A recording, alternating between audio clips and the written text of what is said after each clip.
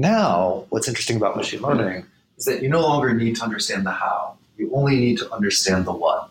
You understand what result you want to achieve. And that, I think, fundamentally changes the way in which we're going to be writing software.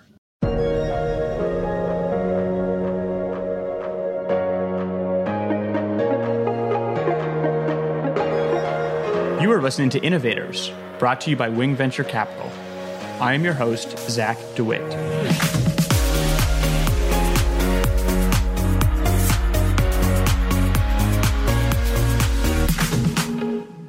Today, we are joined by Peter Brodsky, founder and CEO of HyperScience. Put simply, HyperScience automates office work.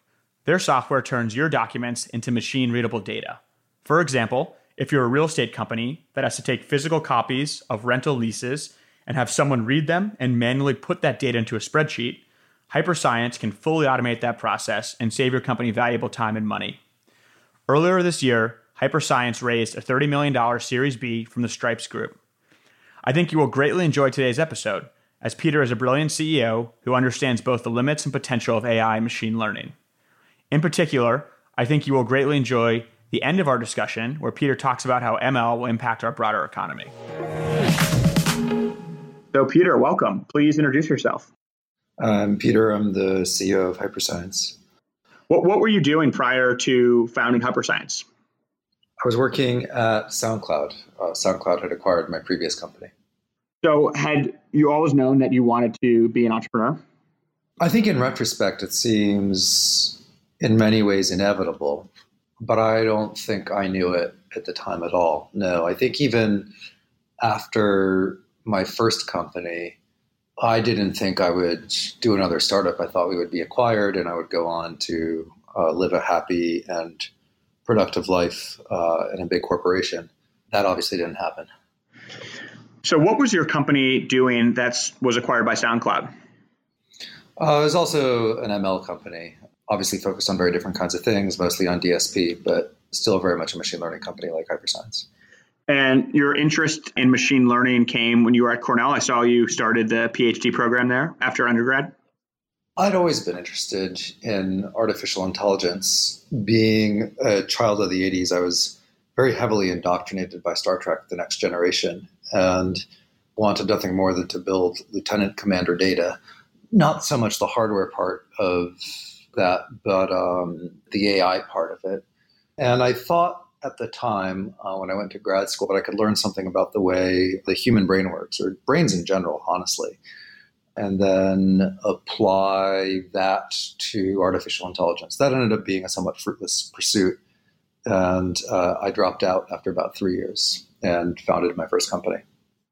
So take us back to when you're at SoundCloud after being acquired, and how did you come up with the idea for HyperScience? And what was that process like? I think by the time we started HyperScience, my co-founders and I had been machine learning practitioners for the better part of a decade. And we had observed a tremendous amount of homogeneity in our work, regardless of what company or what project we worked on. We felt like most of the day we were not doing machine learning, but we were doing something called ETL. It's a process by which you translate data from one format into another. So you can imagine that your database stores customer names as first name, last name. My database stores them as last name, comma, first name. In order to use both databases, you need to write a little snippet of code that will translate between those two formats. If you think about a sort of a 2x2 matrix where you've got job satisfaction on one axis and required domain expertise on the other, then that kind of work really lives in the death quadrant. It is something that requires high degrees of domain expertise, but delivers brain damage-inducingly negative levels of job satisfaction. And so we wanted to automate our old jobs away. And that's sort of the funny thing about being a machine learning engineer, which is it uniquely qualifies you to automate the job of being a machine learning engineer in the way that, say, being a doctor doesn't remotely qualify you to automate the job of being a doctor. And so we thought, well, we'll just automate our old jobs out. And that's sort of how HyperScience began. Sort of as we zoomed out from that, we realized that companies that don't have an abundance of machine learning engineers, They just do that transformation of data by hand. And that's really what data entry is about. It's about making data of all sorts of formats fit the arbitrary input requirements of arbitrary pieces of software. What is HyperScience? What's the core product? And talk a little bit more about what it means to automate data entry. We are the automation company. We try and automate everything that you can do behind a screen and at a keyboard. And today, our first product focuses on automating data entry. And for us, data entry is about looking at human-readable documents, which can come in a very large variety of forms. You can have a hand-filled form on a piece of paper that was scanned. You could have a purely digital document, like a bank statement that is rendered directly to PDF. You could have free text, like a Word document containing a lease agreement. All of those documents contain information that you often want to structure and input into some system of record. Today, that process is done by hand. People will read the lease agreement and extract, the monthly rent, the lease start date, lease end date, that kind of thing. People will manually read the bank statement to figure out whether or not the income that you reported matches with your bank statements if they want to give you a mortgage. People will manually look at your miserable handwriting and try and figure out, whether or not they should open an account for you at like a wealth management firm. All that's done by hand. We automate about 90% of it. Wow, that's really impactful. And where do you begin to decide which verticals to work with? Or is it pretty horizontal in that there's a lot of different industries and a lot of different companies that could work with HyperScience? We are primarily focused in terms of our outbound efforts on insurance, finance, and government, but we take inbound from all over. Retail, logistics, bakeries, in fact. It really doesn't matter. And who are some of your customers today that are using HyperScience? They are major world governments and Global 2000 companies. So I'm picturing a room of 100 people that are just reading invoices and agreements that are coming in the mail and sitting in front of their computers and manually inputting this data. And with HyperScience, all of that can be automated. So those people can either be redirected to more high value tasks. Is that the right way to visualize it? I mean, we deliver on the three classic promises of automation. It's better, faster, cheaper. And you do that by automating things that are done by hand. And I think the image you have is exactly right. It is rows upon rows upon rows upon rows upon rows of people sitting in what is effectively a silent call center with dual monitor setups. They've got the human readable document on one screen and the sort of template input on the other screen, and they literally just type verbatim what they see. We automate away 90% of that. So how big of a market is HyperScience going after? I mean, it seems like it's just a massive addressable market. I mean, I feel like every business suffers from this and is plagued by a lot of manual inputting and data transformation, data cleansing. It seems almost boundless, right? There's certainly a number you could put on it. The number that we've put on it is 57 billion. That seems to be about the right size of the market. But as the product evolves, the TAM evolves, and those two things are intimately connected in a cycle. So we both shrink and expand the TAM at different times depending on the maturity of the product and obviously our ability to penetrate the market. What's been the most difficult part about building and also scaling HyperScience? Maybe those are two different questions. People. It's always people. Every single undertaking that requires more than 3 people, I think the greatest challenge always ends up being the people. You have to hire them, you have to retain them, you have to manage them. People are always the biggest challenge, I think. Yeah, if you looked at the cost side of your business, is the majority of the cost right now R&D, people costs, engineering costs? The majority of our costs are people costs, but I don't think the majority of our costs are R&D costs. Historically, that's certainly true. But as we invest in sales and marketing, we might see a more even split. Yeah, that makes a lot of sense. A lot of the companies we've talked to, initially, the majority of their costs are R&D costs, but as they scale, it becomes a more even balance to sales and marketing as they're doing more outbound selling. So, Peter, what types of artificial intelligence and machine learning are HyperScience using to automate all of these tasks we're talking about? I think like many startups seeing previously unimaginable levels of success where other approaches failed, we too are using a fair amount of deep learning. I think what's interesting about HyperScience is that we have a couple novel takes on how to do exactly what we do. And I think some of those techniques are highly defensible, highly valuable, and a part of the reason why we are able to outperform our competitors. And is that from insights that you've had throughout your career that trickles down, or is that from a few key hires who are just some of the world's renowned experts in deep learning and have approached it in a novel way?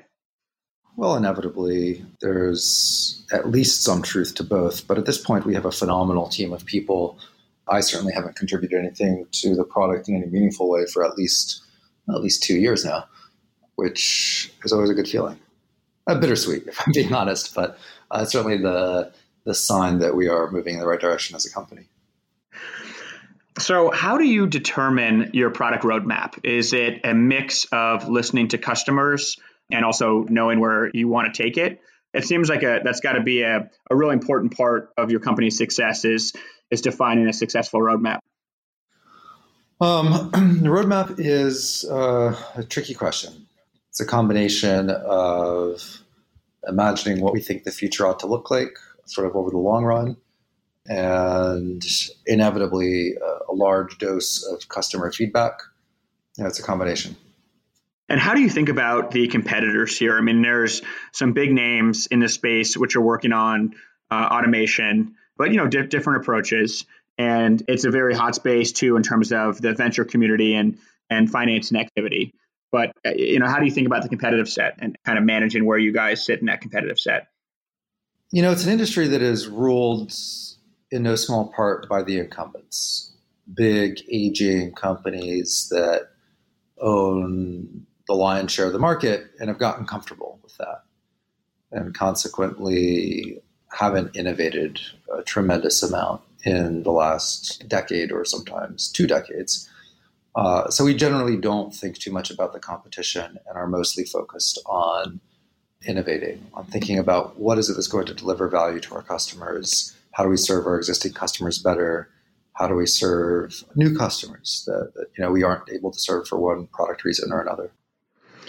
And when you're trying to win a new customer, what is that process like? I mean, obviously you have to do some sort of demo with them, likely on their own documents. Do you go on site with them? Are you able to do demos remotely? What's kind of the onboarding and sales process like for HyperScience? I think the onboarding part is fairly straightforward. We are a drop-in automated replacement for manual processes. We can have a customer up and running literally within an hour. A week is more typical, but onboarding is the easy part of that story. The sales process is substantially more drawn out the way that you would expect large enterprise deals to be. Usually run somewhere in the order of 6 months from first making contact with the customer to signing a deal. But it's a pretty typical enterprise software sales cycle. I don't think we're doing anything particularly unusual or novel on that front. Interesting. Are the government customers feeling some of the most acute pain? I mean, I was just thinking of, just filing even taxes, right? I mean, people are still sending in their printed out documents to the IRS. I mean, it's interesting because on one hand, they have huge budgets, but on the other hand, they typically move slower than more enterprise customers. So it seems, it's exciting that you're having success with them. Governments are a special bird. Obviously, the sales cycle there is pretty different. The way we meet them is different. So that's its own thing. And Peter, what's the big vision for HyperScience? Is it to be automating the workflow of every company to some degree? We are the automation company, like I said. So our goal is to automate more and more and more things. We think we found a good entry point, but there are some massive product updates coming up over the next quarter or two, where I think some of that vision will become more clear to the outside world. And what's been your experience in the fundraising process? It looks like you've raised a pretty substantial Series B recently, and would love to hear from the entrepreneur standpoint what that process has been like.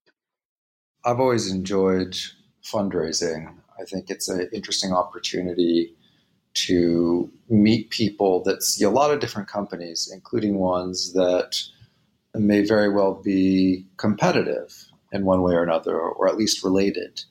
And so you get feedback that you wouldn't otherwise get. You get sort of a very high level, very broad point of view that I don't think our customers have. And I think without investors, we ourselves wouldn't have. And so I always look forward to it.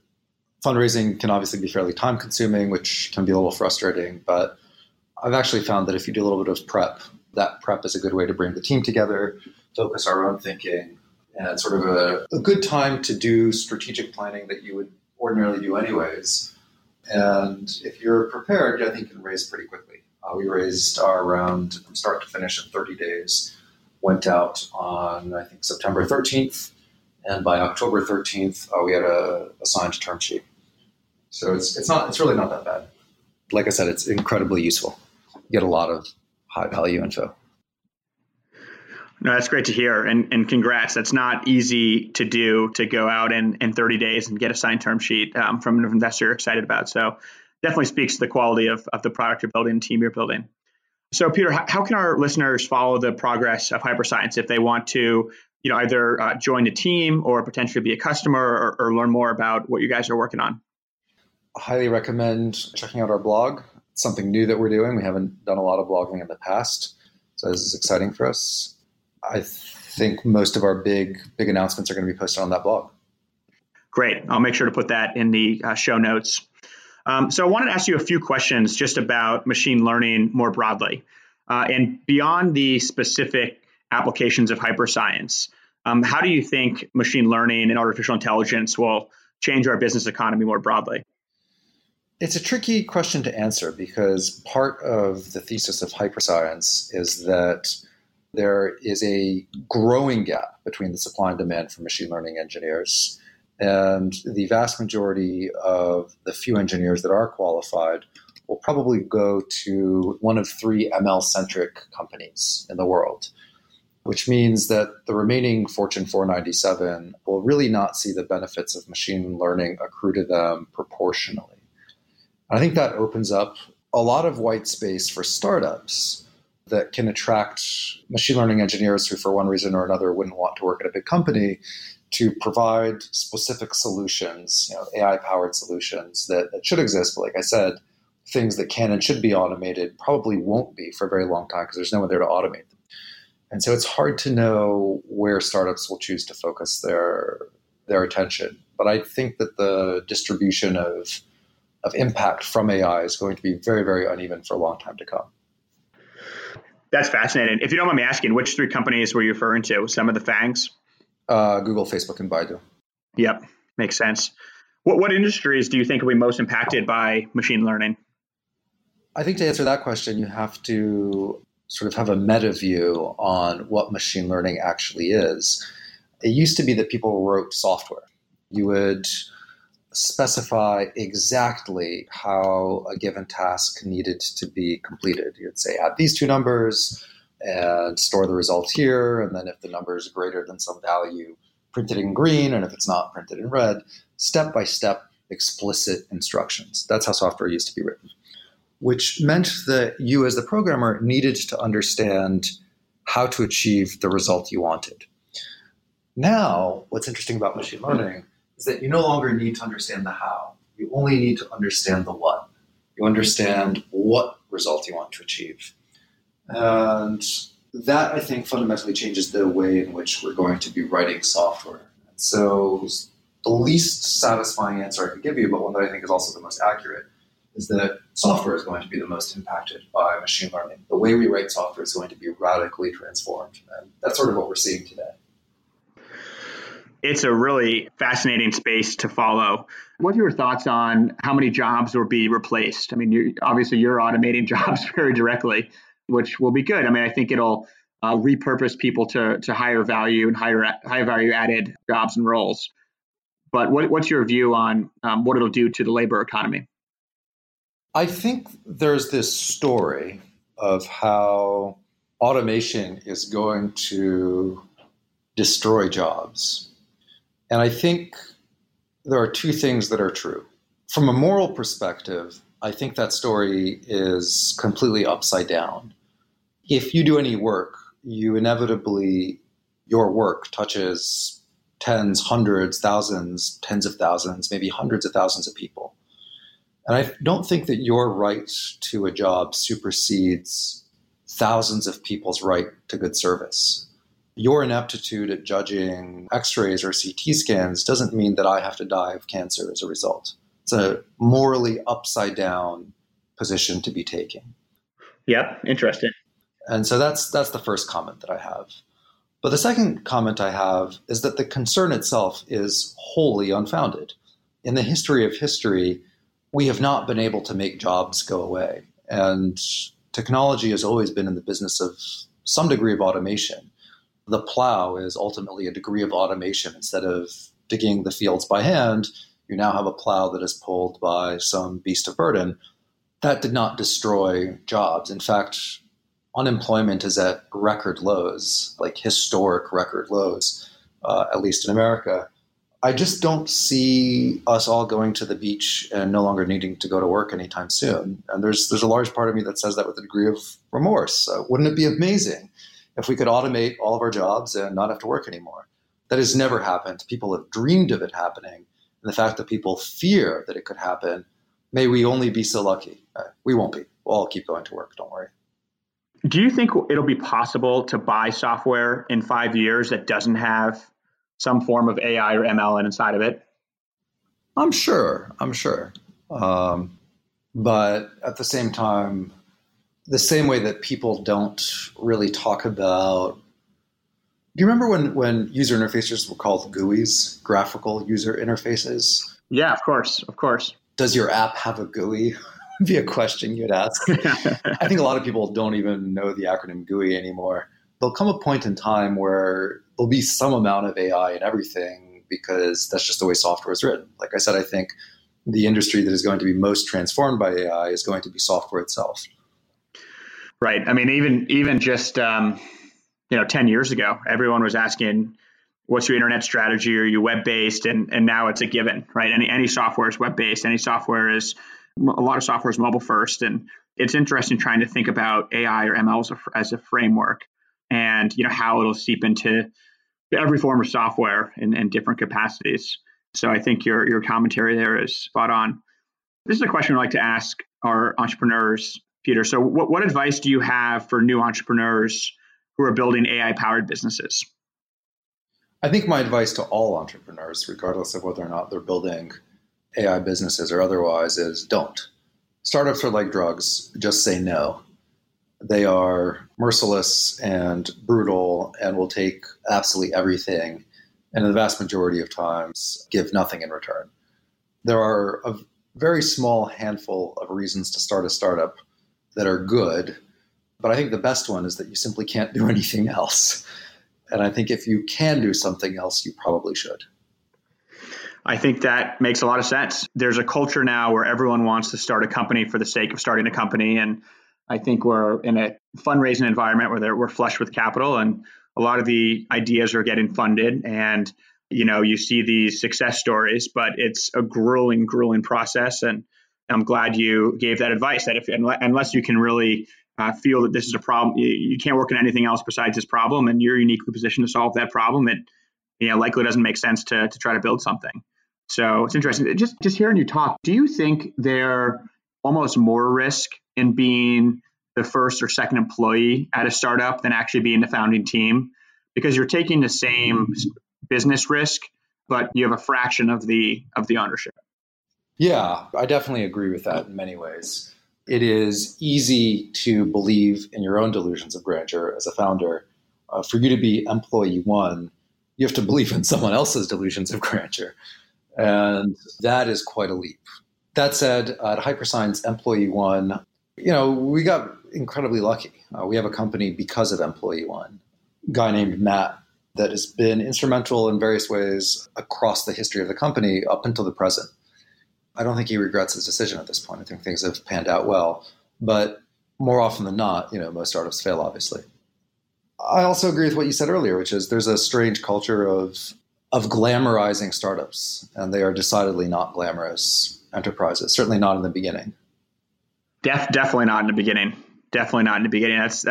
You have very low lows but also very high highs. But the first year or two of a startup are grueling. I think that's really the test. But it seems like you're out of the woods, right? You have great investors and a great product, and sounds like a world-class team. And you're working on a real problem that is probably going after one of the largest TAMs of at least anyone we've ever had in this podcast. It's exciting, and I think now, understandably, the founders are glamorized. So it's a long road though. Well, Peter, I've really enjoyed this conversation. And as I said, congrats on everything that you're building and accomplishing. Wanted to give you an open-ended chance. Anything else that you wanted to tell our listeners or talk about, or have an open mic for a minute or two? Well, I'll just respond to what you just said. We're not out of the woods. I don't think any company is ever out of the woods. You could be on top of the world one day and completely dead the next. I think the history of tech is littered with the broken bodies of, at one point or another, phenomenally successful companies. BlackBerry, I don't know if you remember them, had the best smartphone on the planet. They don't really exist anymore. Nokia, similar story. They had the best phones available, and that didn't end well for them either. There are many, many companies that do well one moment and then fail the next. And I think every single company is always not too far from complete failure. You have to continue to innovate and deliver value to your customers to continue to succeed. I don't think you ever reach a point where you've made it. You reach a point where you get to keep going. But if you mess up, you lose that privilege. I think that's probably where we're at. Well said. No, I think that makes sense. I mean, the best leaders are constantly paranoid, right? You can never get comfortable. As soon as you get comfortable and slow down, that's when someone passes you, or that's when you take a misstep. Well, Peter, I wish you the best of luck, and I wish you great success. And I think you're off to a great start. So excited to follow the progress at HyperScience. And thank you so much for taking the time today to speak with me and tell us more about your journey. Thank you, Zach. The takeaways from today's episode are: 1, HyperScience automates office work and is often better, cheaper, and faster than the human alternative. 2, when a customer signs up with HyperScience, onboarding can happen in just a few days. No waiting for weeks to get set up and see results. And 3, software could be the industry most heavily impacted by artificial intelligence and machine learning going forward.